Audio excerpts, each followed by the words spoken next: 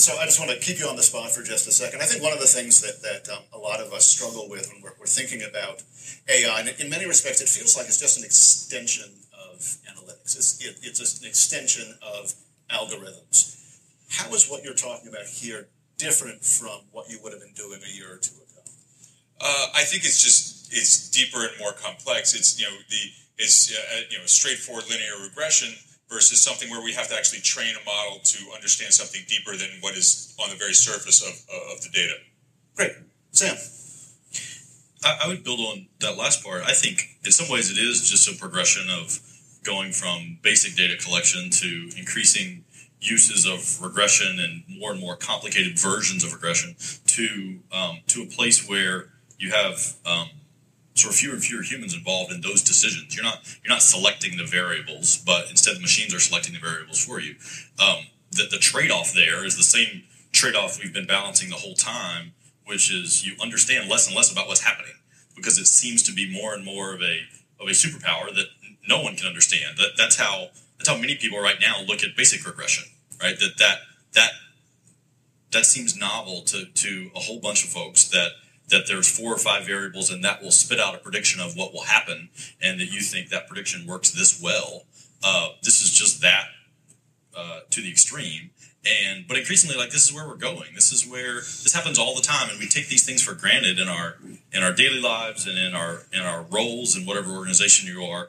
That there's a decision support system behind it that is often surely you can't describe, and often many people in your organization can't describe. But over time, you get increasingly comfortable with the predictive value of this, and at the end of the day, that's what you really care about: is how to find the highest predictive value.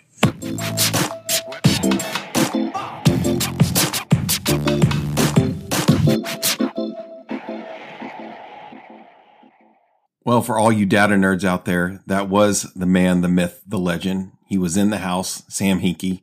Not literally, not technically. That was actually a clip from him speaking at the Sloan Sports Analytics Conference up in Boston. On the panel, is AI the answer? They weren't talking about Iverson, but they were going into artificial intelligence and asking if that's the next phase within the NBA and sports and beyond. You heard first Ben Alamar give his answer to how analytics was different from AI, and then Sam Hinkie went into it and just gave this brilliant explanation of where we are headed, not only in sports, but in society as a whole. So for you dystopian out there that have a glasses half empty view, it may scare you. For more of us rainbow unicorn type views, those who are positive glasses half full, it was exciting and exhilarating to hear about the possibilities of where we are headed in this revolution that's going to hit within the next decade of AI, not only in sports, but in all aspects of our society. For those of you who haven't listened to a pod before, my name is Dave Tippett. I'm the Chief Content Curator at Shades of Orange website, www.shadesoforange.us. We encourage you to check out our stuff there, as we have a lot more than what's talked about. We only allude to it on this pod, but we go a lot deeper on the actual website itself. But on the pod today, we're going to take a deep dive into day 2 of the Sloan Sports Analytics Conference up in Boston that happened last weekend. We already went through a recap of day 1. If you haven't checked out that pod, I encourage you to go back and check that out. But today, it was the creme de la creme of the conference. I felt like there were so many good panels, just too many to go through, in fact. And so we'll try to keep this as tight as possible. But I do want to give you a sense, a flavor, an understanding of the depth, and just there's so many different layers. If you haven't dived into the Sloan Analytics, any of their videos before, you can check that out at 42 Analytics, their YouTube site, or you can go to our website. We have a lot of different pieces on the conference itself, but there's so much good stuff if you're a fan of hoops, that you'll want to definitely check out. So let's just jump right in. The first panel of the day was Just the Facts. It was Rachel Nichols from The Jump, the host of The Jump on ESPN. She was the moderator. You had Steve Ballmer, who's the co-founder of the Ballmer Group and owner of the Los Angeles Clippers, formerly of Microsoft, multi-billionaire. You have Nate Silver, who again is a legend in his own right in this as a statistician, the founder of 538.com, and they were on a panel together just going through how facts are used from their different perspectives. The opening question was to Steve Ballmer. He was asked, when buying the Clippers, did you use data analysis? Ballmer did say he took quite a bit of look at the data, and the key factor for him, it's interesting to look at these thought processes, especially that some of these billionaires have and what goes into their mind. But he said the one piece of data that stood out more than anything was that if he were to sell the organization, foreign buyers really like the idea that it's in Los Angeles and that's a destination city. He still commutes from Seattle to go to the games, but he felt like that was a good fit for where he was in life, and the resale value of it would be great. Nate Silver did say in retrospect that the buy of the Clippers looks like a good deal now. He said that when you look at sports teams buyers, they're kind of like high-end fine art buyers. The market's extremely limited, but as long as the NBA keeps doing great, you're going to get really good prices and a rate of return on your investment into a franchise. I won't go on a whole lot of rabbit trails today, but I did want to hit one quick side note about this and what Nate was alluding to with the NBA being in such a great position right now.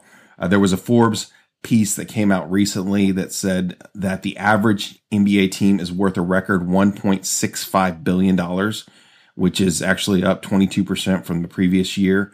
And that every team in the NBA for the first time is now worth $1 billion, at least $1 billion. The franchise values, they've tripled over the past 5 years. So just the NBA is in a really good place. I just want to read a quick quote from that article. It says, quote, "It's not outrageous anymore to envision a sports world in which NBA teams are worth more than their NFL counterparts. Investors believe that the NBA has far greater potential to grow overseas than the NFL, which has struggled beyond the United States. NBA revenue outside the U.S. is growing at a rate in the high teens annually. The average NFL franchise is worth $2.5 billion, 52% more than the average typical NBA team. But that spread has been more than halved in the past 5 years. The NBA is already selling at higher multiples. Recent deals for the Brooklyn Nets and Houston Rockets value the teams at roughly 8 times their regular season revenue, whereas NFL franchises are worth close to 6 times their revenue. The article goes on to talk about how China, where at least 300 million people are playing, they have a 5-year deal over there to carry games that's worth more than $800 million. They have 34 media and marketing partners in China alone and 144 million followers on social media, more than any other sport in China. And they did say that in that article that NBA China, which is a subsidiary of the NBA, was launched 10 years ago, and it's worth more than $4 billion now. So anyways, the NBA does look bright. I know there was a part of the reason I bring this out. It's a little pet peeve of mine. Last year during September, I think it was the fall, there was an ESPN, I felt like it was an alarmist article by Brian Windhurst, and Zach Lowe was actually part of that piece, which I have a tremendous respect for Zach Lowe. He's one of the best in the business. But they recounted the fact that 14 NBA teams had lost money. Part of the reason I felt like this was alarmist is that Windhurst didn't contextualize that the documents obtained by ESPN were strictly focused on basketball operations. You have many of these ownership groups. There's so many different levels to this, and how you could, not just looking at a snapshot of 1 year is a good picture of the health of any organization.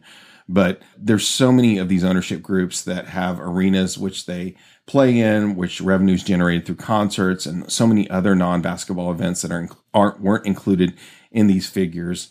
And so anyways, if you hear someone spouting off that the NBA is in trouble from one little report, it's actually the complete opposite. There is no other sports league right now that is the envy of the eye of all the professional sports leagues in the United States and where it's headed.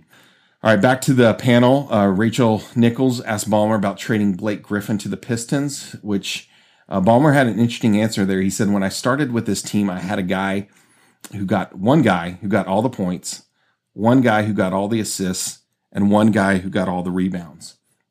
He says, "But the modern NBA today, you need players that get a distribution and a combo of those stats across the board," which you look at his team now, and that's kind of, besides DeAndre Jordan, that's kind of what he's going for.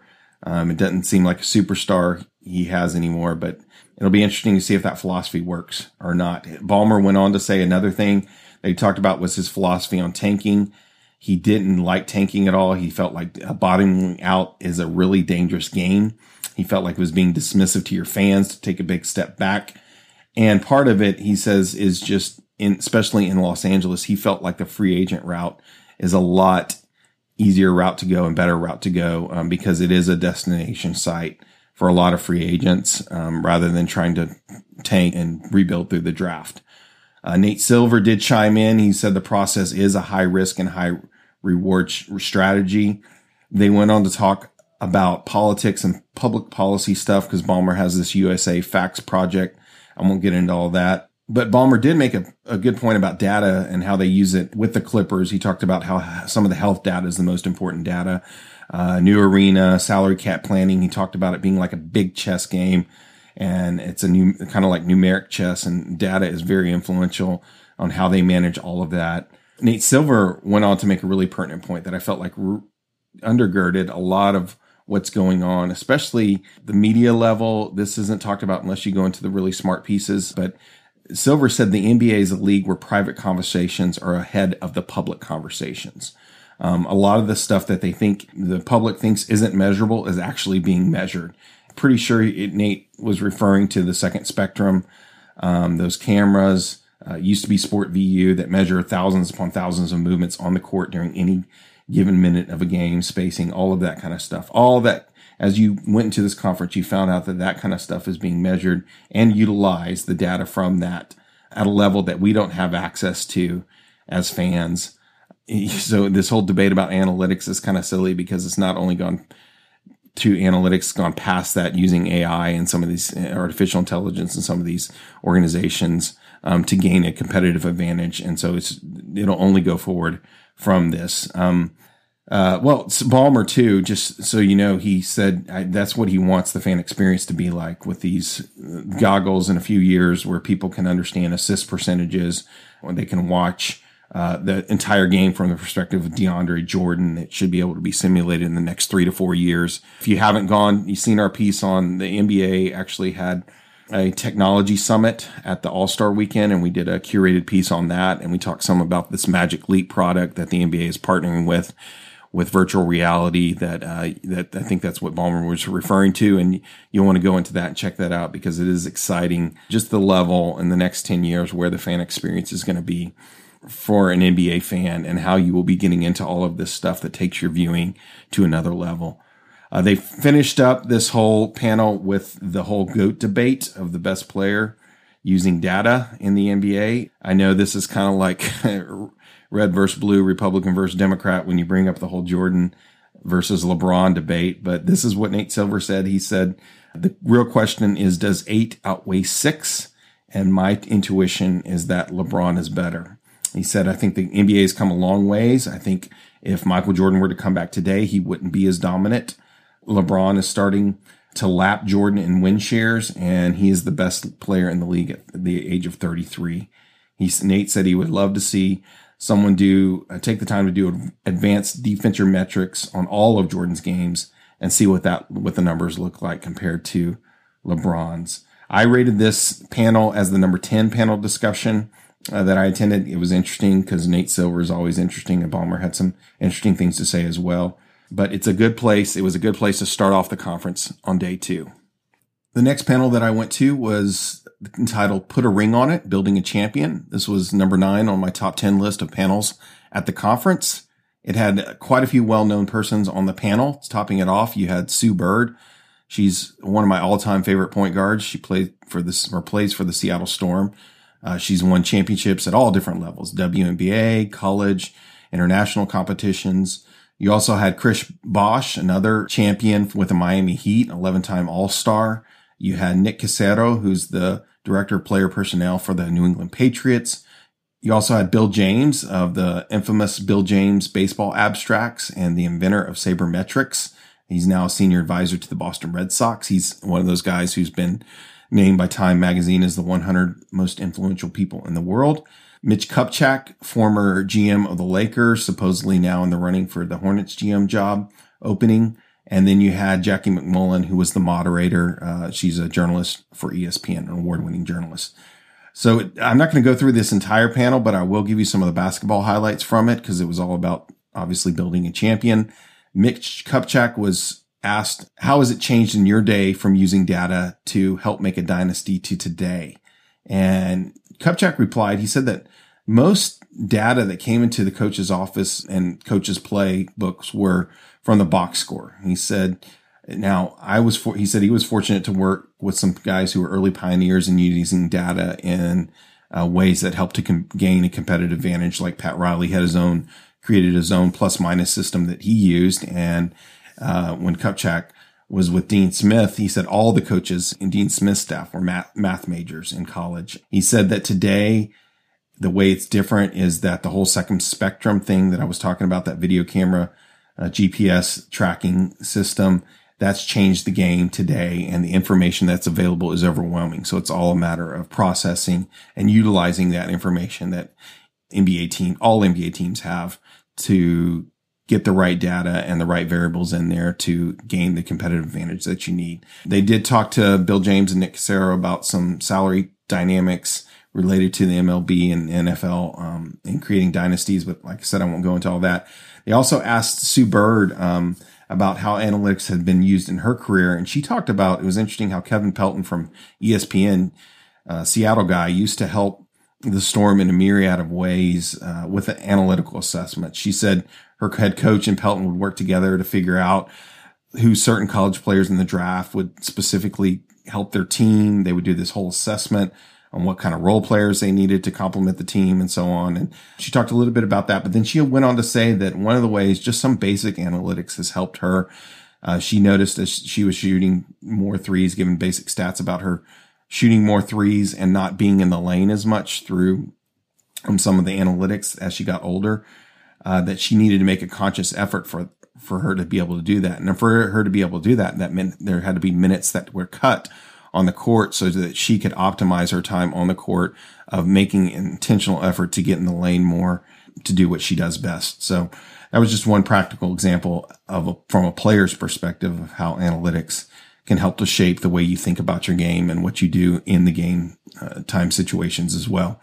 Chris Bosh talked about how his coach Spo, he honed in on certain statistics, things like team deflections. He said Spo really felt like that was a reflection of the energy that the team was bringing on any given game night. He said sometimes you would run into a buzzsaw. You would just run into teams that would just knock you out no matter what you tried to do. And he referenced San Antonio, that when we went there, they always seemed to crush us because they were ready for us. As a Spurs fan, that was good for my heart to hear. You also had Jackie McMullen. She pointed out that in the 2014 finals, games 3 through 5, she felt like were 3 of the greatest games played in the history of the finals, when the Spurs averaged 120.8 points per game, 157 passes per game, and their true shooting percentage was 65.1%. She said they had to play perfect ball to beat the Heat, which Spurs did, and that was just, again, fun to hear, because as a Spurs fan, watching that finals was the best I've ever seen the Spurs play, and one of the best passing teams that I've ever seen in the NBA, and the analytics back that up, at least for that 3-game stretch. Then they went into Mitch Kupchak talk some about how do you know when it's the end of the dynasty and when to make a change, that whole Kobe Shaq dynamic that happened back when he was GM. He said, but the obvious thing is contracts in the NBA, they don't all line up the same. So your players continue to age and payrolls and salaries continue to grow. And so that's what you have to do, is you have to make tough decisions about aging teams, especially when they're winning. Every year, owner Buss would have this quote about every year, you're not just putting one chip into the jar of aging, you're putting 12 chips, because every year, every one of those players age by 1 year. And you have to make tough decisions as a result. He said, as far as the Kobe Shaq decision, he said, it really came down to who are we going to get the most bang for our buck. Kobe was 24 at the time. We feel like his ceiling was super high. And so they obviously stuck with Kobe, and the rest is history. Again, a lot of more topics discussed in that panel, but for the sake of time and to keep us moving so I can get through some of my favorite panels were on this day. The next panel that we're going to talk about is Take That for Data, basketball analytics. You had quite a few again on this panel. You had Zach Lowe, senior writer and NBA analyst for ESPN, one of the best in the business. You had Daryl Morey, the GM of the Rockets, co-founder of the Sloan Sports Analytics Conference. You had Jalen Rose, former NBA player and current ESPN analyst. You had Mike Zarin, assistant GM, team counsel for the Boston Celtics, and known throughout the analytics community for his astute analysis. And then you had Nick Wright, co-host of First Things First on Fox Sports, and he was the moderator of this panel. Now, this panel, it was pretty free-flowing. There was a lot of people jumping in and debating one another back and forth. And so I'll give you a sense. I'll kind of go back with the names, and it won't be verbatim of what the quotes were of these people, but you get the essence of who was on which side of the debate of the questions that Nick Wright was throwing out. Daryl Morey was asked to kick off the panel. He was asked about the value of the 3 versus the 2, and is there any concern of everyone shooting too many threes in a game? And he says, more than anything, we're just concerned with how to win. So whatever that takes. He says it's still about ball movement, spacing, drives to the hoop. He says the talent with players having more space makes it more interesting. He says it just makes the game more interesting to watch, and he believes it's a more beautiful game as a result. Mike Zarin piped in to say that NBA viewership is at an all-time high, and then Zach Lowe, with his dry wit, said it is annoying to some people, but they are all 40 and up, which is probably true. Nick Wright then went on to ask, is there going to be a wave of guys like Steph Curry coming into the league, and if power forward type players were going to go away from the NBA? Jalen Rose piped in then, and he made the point that there's only been about 4,000 people that have played in the NBA, that it's a boutique league, but that you're not necessarily going to have the 4 position go away. He said Minnesota has some of those players that are 4s and 5s, the center position, and even though he doesn't think the center position is extinct, he just thinks that there's a different type of center that is coming into the NBA. Morey jumped in and he said, I think that what's really going to change is the single skills guys more than anything. They're going to get weeded out of the league. And he said that he felt like from his perspective, that was a good thing because you want multi-skilled guys on the court. It makes for a better, more interesting, more multifaceted game. Nick Wright then asked, has the game gotten smarter? If everyone has the same objective skill set, if everyone's improved, they understand the value of first round picks even more, has the degree of difficulty gone up for gaining that whole competitive advantage thing we talked about? Mike Zarin, he did say it's a pretty illiquid market. You could find more bargains in the past than you can today, but you still, the thing is you still can make trades with teams because teams are in different positions. They're at different points of the growth spectrum on the growth curve of where they're at. And so there's still possibilities where both teams can strengthen by making trades. Morey said that one of the fundamental issues we have in the NBA is that the only currency we have is draft picks. Then Nick Wright piped in with an interesting question. He says, does the league allow for forward thinking about trading cap space for one season for one pick? And he said, I know no other sport allows it. Morey thought that was a fantastic idea. Mike Zarin said that guys in our office, they like the idea of the lottery ping pong balls being tradable, so that instead of the currency of trades now being second round draft picks, the greater odds of getting the first pick in the draft would be through the ping pong ball trades. Zach Lowe said that'd be too much work for the league office. Jalen Rose was asked, and Jalen Rose is kind of middle of the road when it comes to being a skeptic of analytics, but he was asked, what do the numbers tell you?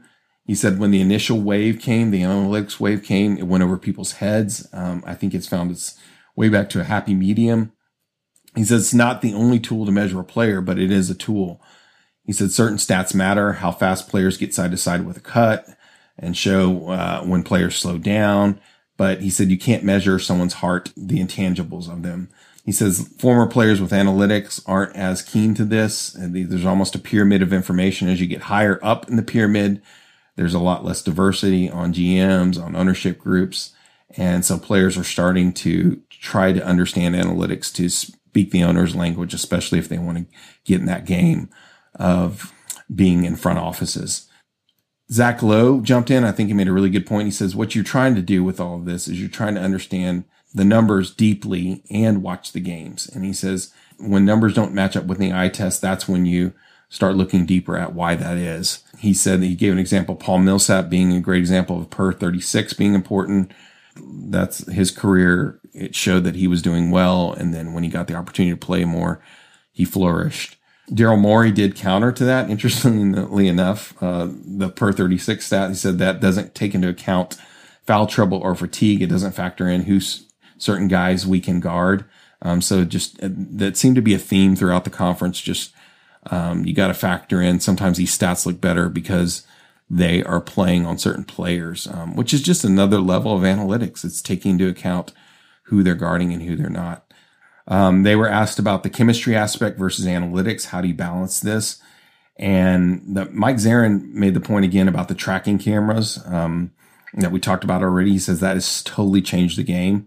He says, think about skills on our teams now. We can measure them and break them down by 500 left-sided pick and rolls, when they went under, what was good to that. We get every single action and reaction within the game of basketball is measured and broken down and analyzed. And so that's where NBA is at, even though that's not what's being discussed. It's the old box score type stats that are being discussed by much of the media today. Again, some of them have gone into the advanced analytics and are starting to talk about that, but it's even beyond that now, where the teams are and what they're discussing at team level.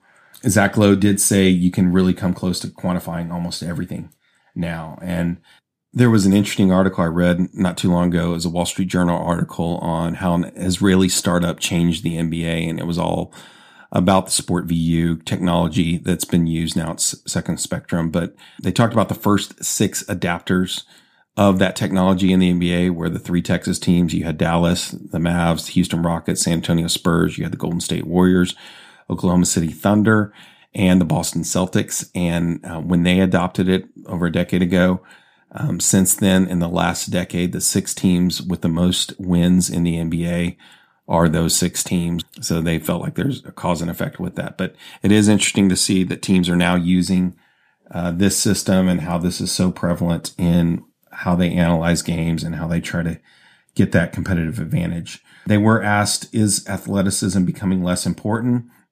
Daryl Morey says it's actually more important. You need long athletes at all 5 positions now.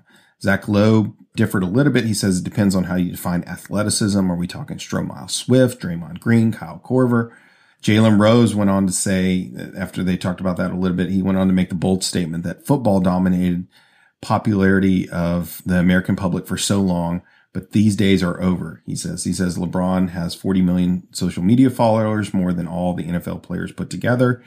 NBA players have a healthy respect for the commissioner. There's not dealing with opioids, steroids, concussions, all these different issues. And Daryl Morey said he agreed with Rose on that. He says, we are winning the war for talent. So that is why the league will continue to get more and more athletic. And I think, just jumping in there, you look at this draft class that's coming out in the top 5 or 6 drafts, these bigs who are so mobile athletically on both ends of the court, can move side to side, has that versatility, that wingspan, all that stuff, and can shoot and can do handle the ball and all that stuff, that is going to make the NBA just a more athletic and eventually go back from small ball to tall ball. But guys who are very skilled players, that's just my opinion. Not Morey didn't say all of that.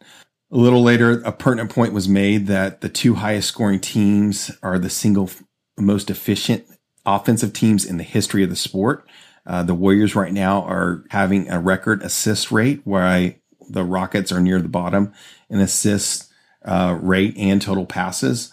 Morey jumped in to talk about how that's a good thing, that they aren't the same, that a lot of their scoring opportunities comes off of first or second actions. And Houston, they've led the league in ISO plays. Morey says we're taking what the defense gives us, and James Harden is one of the greatest ISO players ever in the history of the game. Jalen Rose jumped in. He made the point that the dynamics of how you play is based on the skill set of players, of your best players. And the best players in Golden State, they play off the ball. That's why they have some of the greatest shooters in the history of the league. And that's why they play the way they do. And then, like Morey was saying, the reason they play the way they do is because of Harden, and now Paul, of who they have. Nick Wright then asked the provocative question, how many of the top 100 players are not in the NBA today, insinuating that most of the top 100 are in the NBA. That's getting better and better. He also made the point that Jesse Owens wouldn't qualify for the Olympics now with his times, even though he was the greatest athlete back then, that they were just getting better and better. There was a lot of back and forth on this. Jalen Rose advocated for old school ballers, saying that the era conversation is always going to benefit the current players. They have more technology, more things at their disposal, health, all that kind of stuff. I tend to agree with Nick Wright on this one. I just philosophically, I'm of the opinion that, and I know this is a big picture topic, but I believe that the arc of the universe, not just the moral arc, but it's moving towards more complexity, depth, and unity. And the game of basketball is no exception to this rule. Inevitably, the whole of players and systems, they'll build on the previous foundations, which you've got to have a deep sense, a healthy respect for and appreciation for everything that they've gone through. The success the players have today would not be possible without what was done in the past. But the game is going to just get better and better, and more complex schematics are going to happen. The game will literally be marching toward perfecting the game itself. I know co-host Senior Griffey was here. He'd probably disagree with me. There's probably some of you who do, but it's an interesting thought experiment, an interesting philosophical conversation and debate to have as it relates to the NBA as a whole. Again, for the sake of time, I'm going to actually just breeze through the next panel. It was called Business Analytics 2.0, Redefining the Sports Business. And the only thing I want to say about that is that they talked about the most critical thing you need in relation to analytics and getting the word out and being able to use that within your organization is you have to have people who can communicate the data effectively, and not only effectively, but clearly and in concise ways. And that just was a theme that ran throughout the conference about being able to articulate this in ways that make sense, that bring meaning to an organization and how important this is. And that was just really hammered home within that panel. So now we're to the panel that just really blew my mind. It was called Is AI the Answer? The one I alluded to at the beginning of this pod. It had Ben Alamar, the director of sports analytics at ESPN. He's also the founder of Journal of Quantitative Analysis in Sports. It's the first peer-reviewed academic journal for research in sports analytics. Smart dude. You had Sam Hinkie, who I mentioned, former GM of the 76ers. He really helped to launch this whole basketball analytics movement. Smart guy. Then you had Patrick Lucy, who's the director of artificial intelligence at Stats. Prior to Stats, Patrick worked at Disney Research, where he conducted research into automatic sports broadcasting using large amounts of spatial temporal tracking data. You had Martin Reeves. He's the director of the Boston Consulting Group, senior partner, managing director. He was also a global director for their think tank on business strategy. And then finally, you had Paul Michelman. He was the editor-in-chief of MIT Sloan Management Review. He was the moderator. Michelman started off talking about how AI is dominating tech strategy today, that has the potential to transform our lives and how we live. But he wanted to start off with what is the common definition of AI, of artificial intelligence. Patrick Lucy said AI, it's tricky. It's a tricky definition, but at its core, it's just technology that emulates humans. So for example, Alexa, the Amazon product, that would be a rudimentary example of AI. Martin Reeves, he was asked about what's on a broad level, what's going on within the AI in the world. And he said that their group has looked at AI in 3,000 companies. 85% of those companies believe that they will have a competitive advantage using AI in the next 5 years. But he said the truth is only 5% of those companies have a real intense investment in it, and that will probably get that competitive advantage. Ben Alamar had some interesting things. They asked him about short-term, long-term, what they're doing, what's going on with AI within sports. And he says right now in the short term, there's a lot of deep learning going on, things like spatial data, very granular things like pick and rolls, who's guarding who, where the ball is hitting the rim on the shots is already being used via AI, what that means and how you have to adjust to make decisions to optimize lineups, all that kind of stuff as a result. He said the long-term possibilities, though, of AI, it's capped only by our imaginations.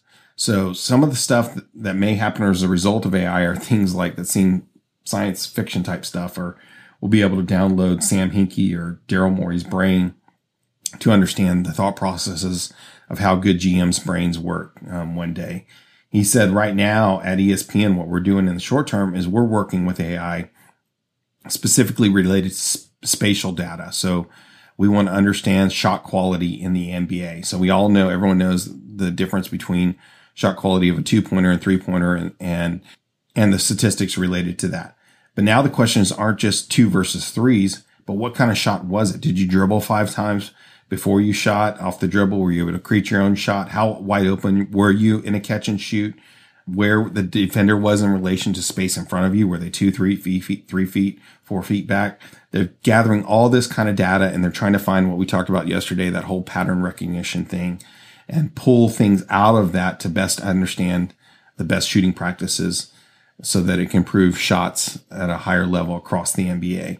Then Ben was asked, is AI an extension of analytics or is it different? And that's where the opening quote that I gave you at this pod, Ben, again, to kind of reiterate what he said, he says it's deeper and more complex. It's not just a straightforward linear regression.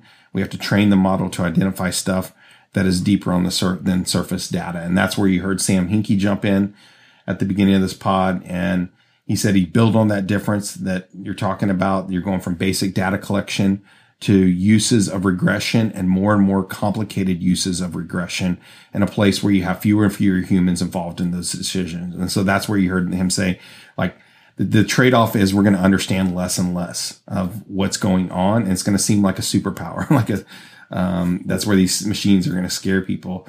But because now the people are even just scared of looking at basic regression and saying finding out the highest predictive value from that. They're scared by that. This is going to take that to a whole new level. Hinkie then was asked about him teaching at Stanford, and he's investing in this space in Silicon Valley. Hinkie talked a little bit about that. He's just a real interesting dude on so many levels. I can see why, having never heard Hinkie speak before, but why so many people admire him, because he is a smart guy, not just for rebuilding an organization, but on so many different levels. Patrick Lucy made the point that, we're just starting to get to know what data can do and what it can't. And ultimately, it's going to come to the point where it's going to be an entire reconstruction of the game. And we are just scratching the surface of the potential of how it can be used to change the game and better the game. Martin Reeves said, as far as in relation to this whole AI thing, we are still in the early game of this.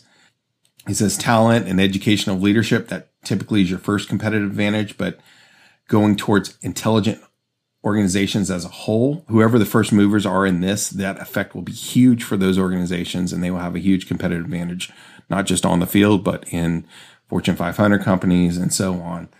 They were asked, what about the predictive qualities of AI long-term, 5 to 7 years out? And Sam Hinkie said, as his answer to that question, he says, it's really close to unanswerable, because he said, it's much easier to predict what will go away than what appears. He made the point, he quoted Kevin Kelly, which, if any of you haven't read Kevin Kelly, just futurist, co-founder of Wired magazine, pick up one of his books. Phenomenal dude, one of Time's most influential, 100 most influential people also. But Kelly made this point. He said at the turn of the century, in the 20th century, 95% of Americans were farmers. But he said, if you would have made the point that only 2% would be farmers, people would be baffled, but they wouldn't understand what they would become. They wouldn't understand that they become graphic designers or analytics analysts or all the stuff that's done today in the service industry. And so it's almost impossible to say what will come, but you can say where we're headed, and you can see that with futurist type mentality. Martin Reeves did say that there is a fear out there in the public that everything is being automated. But he said the whole deal is you want a decision that gives you a better prediction in context of your value and missions. That's the whole purpose of using AI in the first place. He said AI is not about predictive models. It's about decision support, not automated decision making. So you have the people who will guide you in your mission and in your values, and then you want the data that will help you to get to that place that you want to get to. Paul Michelman, he said there's really two schools of thought around AI. He said the next cycle of technology adoption, like Kevin Kelly, who has a positive outlook on this. But there's another school of thought that what we're doing is we're really replacing the human mind, and AI is actually more threatening. Ben Alamar said that new adapters will like it, but traditionalists won't. He said all technology obviously can be used for good or evil. The question of it is harnessing it. The whole black box argument that we use things we don't understand all the time. And that's the truth. We do that even today. We don't care if we don't understand it. We care. We trust people giving to us and the outcomes that it will benefit us. And that's the real questions that you have to explore when you're doing this whole AI conversation.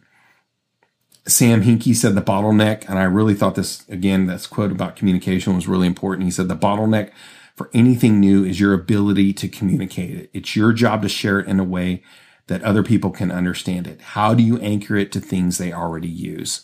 And so it's just bridging that gap Just a really good point for us to think about. Anyone who has a desire to further your organization, how are you anchoring it to things that people already use that aren't threatening, that can help take these incremental steps towards something that'll make AI or analytics itself make it a better organization.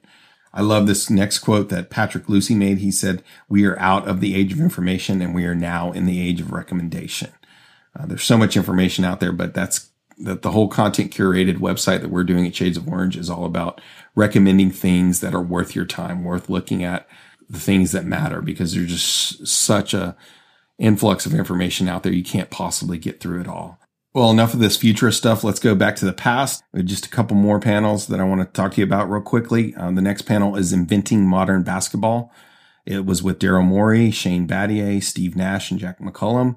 McCollum is the author of 7 Seconds or Less. He was a Sports Illustrated guy who wrote this book about how the Phoenix Suns changed the game of basketball. So I'm just going to jump into the panel. They did start off the panel with asking Nash as if he saw that what was happening when he was on that team in the 04-05 Suns team as a tipping point in how it changed the game of basketball. Nash said, I can't remember a lot of the details, but he said a lot of what happened in Phoenix was pretty organic.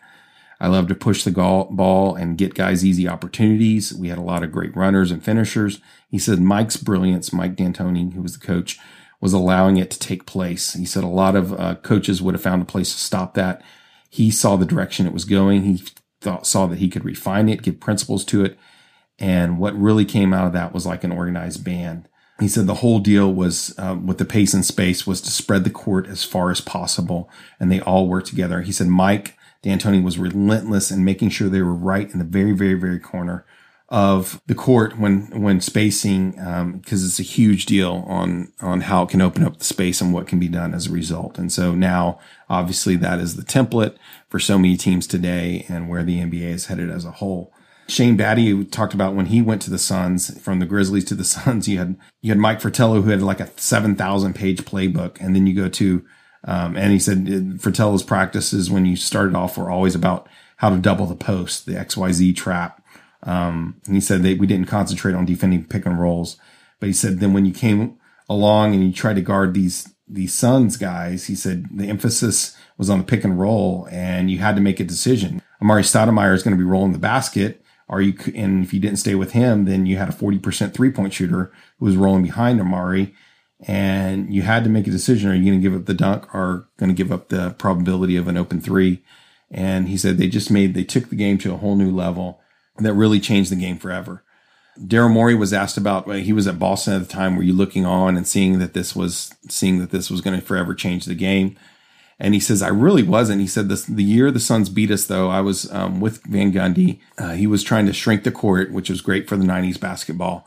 But the Suns offense was designed to beat that defense. And he said, I remember going in and seeing Jeff had his head on his desk and didn't know what to do one day because they got hammered by like 30 points.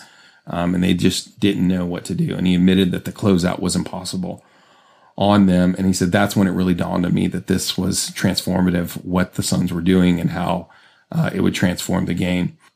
Morey talked about how you need the right personnel for Mike D'Antoni's game and understanding of the game. Mike was the first one who coined the term vertical spacing. So it's not just the horizontal on the court, but in the air. And that's really important in his offense as well. And he said, whenever Clint is out, that's when we struggle as a team. Clint Capella he's talking about. And because teams can switch it up and hug up against us. And it's all about creating that vertical spacing as well. They were asked the question, have defenses gotten better that have caused teams to push out further and to have to think quicker on the move? And Shane Battier said, yeah, they are different. The forearm shiver was legal back in the day. So the defenses had to evolve to be quick and active without being physical. And Steve Nash said, yes, this led to versatile defender switching that was unheard of when I play. Defenses have become much more schematic. They have much more quick decision makings, and you're ultimately playing like blackjack odds. You know what a player is going to do and what the odds are of what will hurt you and what won't. This Inventing Modern Basketball panel was a solid panel. If you get a chance, definitely check it out on 42 Analytics YouTube channel. There was another panel that I went to and called Creating a New Stat. And I don't have time to go into that because I really want to get to the last panel of the day, which is trust the process, team building, and rebuilding in the NBA. But creating a new stat is fascinating, especially if you're really into the geeky stuff about how this stuff happens and how it begins to transform the games. It was across all different industries, not just NBA, but MLB, NFL, etc. And so if you get that chance to check that one out, definitely do. Well, the last panel of the day that I went to, and it was just the perfect way to end this whole conference, as I mentioned, was Trust the Process, named after kind of what Sam Hinkie had done in Philadelphia. And on this panel, you had a pretty illustrious group of people. You had Howard Beck from Bleacher Report. You had Chris Bosh from the Miami Heat. You had Lawrence Frank, the GM of the Los Angeles Clippers. David Griffin, the former GM of the Cleveland Cavaliers. And then Sam Hinkie, of course, former GM of Philly. And you had Steve Pagaluka, who is one of the owners of the Boston Celtics. So let's just jump right into the panel. Beck began the conversation by asking, what's success in your organization? You can't say championships. Lawrence Frank said it starts with ownerships. You have to be honest where you are as a team. We know our goal is obviously to win a championship, so we have to be moving in that direction. Also, the culture of what a team does, that is so very important in building a championship team. David Griffiths, he said the culture thing that Lawrence is talking about, he says that's the thing we took pride in more than anything, is to be able to tell each other what we needed to hear. We knew that we loved each other enough that we could trust that we were telling each other the right thing for the best of everyone in the organization. If you can do that, he said, you're building in the right direction. And it's got to be something you all enjoy doing. The love of the game has to be there. The joy has to be there. And that's where you start. Sam Hinkie talked about how Houston and Philly had different expectations. They were similar, very high, but they were in different places. And he said what we talked about a lot was putting yourself in contention to have a shot. Not that, well, you have it, but can you at least be a Final Four team and maximize the probability of that over a time period? Because obviously with some teams, you're not going to get there in 1 year. You got to think through realistically, how do you get to that position to be a contender? They were then asked the question about what works consistently. Are there repeatable strategies? A lot of times it seems like it's having 2 or 3 superstars. That's the main strategy in the NBA. Sam Hinkie said, well, the point of the whole exercise in Philly was to get that kind of talent, because our philosophy was we have to find the big rocks first because they matter the most. And then we have to fit under the cap and all the other people that will be good fits with that. And you have to be able to carry that for a long time with several iterations. He said there's only 3 ways to do it. There's the draft, there's free agency, and there's trades. That's all we have to work with, those 3 levers. And you're trying to pull on those levers all the time and figure out what are the right levers. Is it young players? Is it picks in the draft? Is it a blockbuster trade?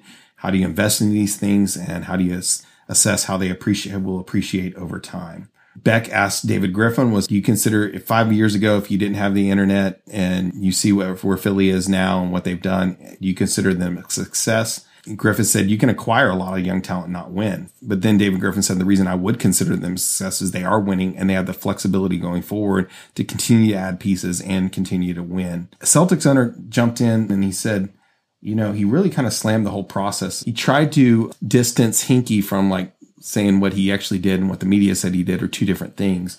But he slammed the whole process of using draft picks to try to rebuild through that. He said the odds are statistically that you can't lose 4 or 5 years in a row. That's not the right strategy. He went off. You'll have to listen to it. It was a little contentious in the way he was talking.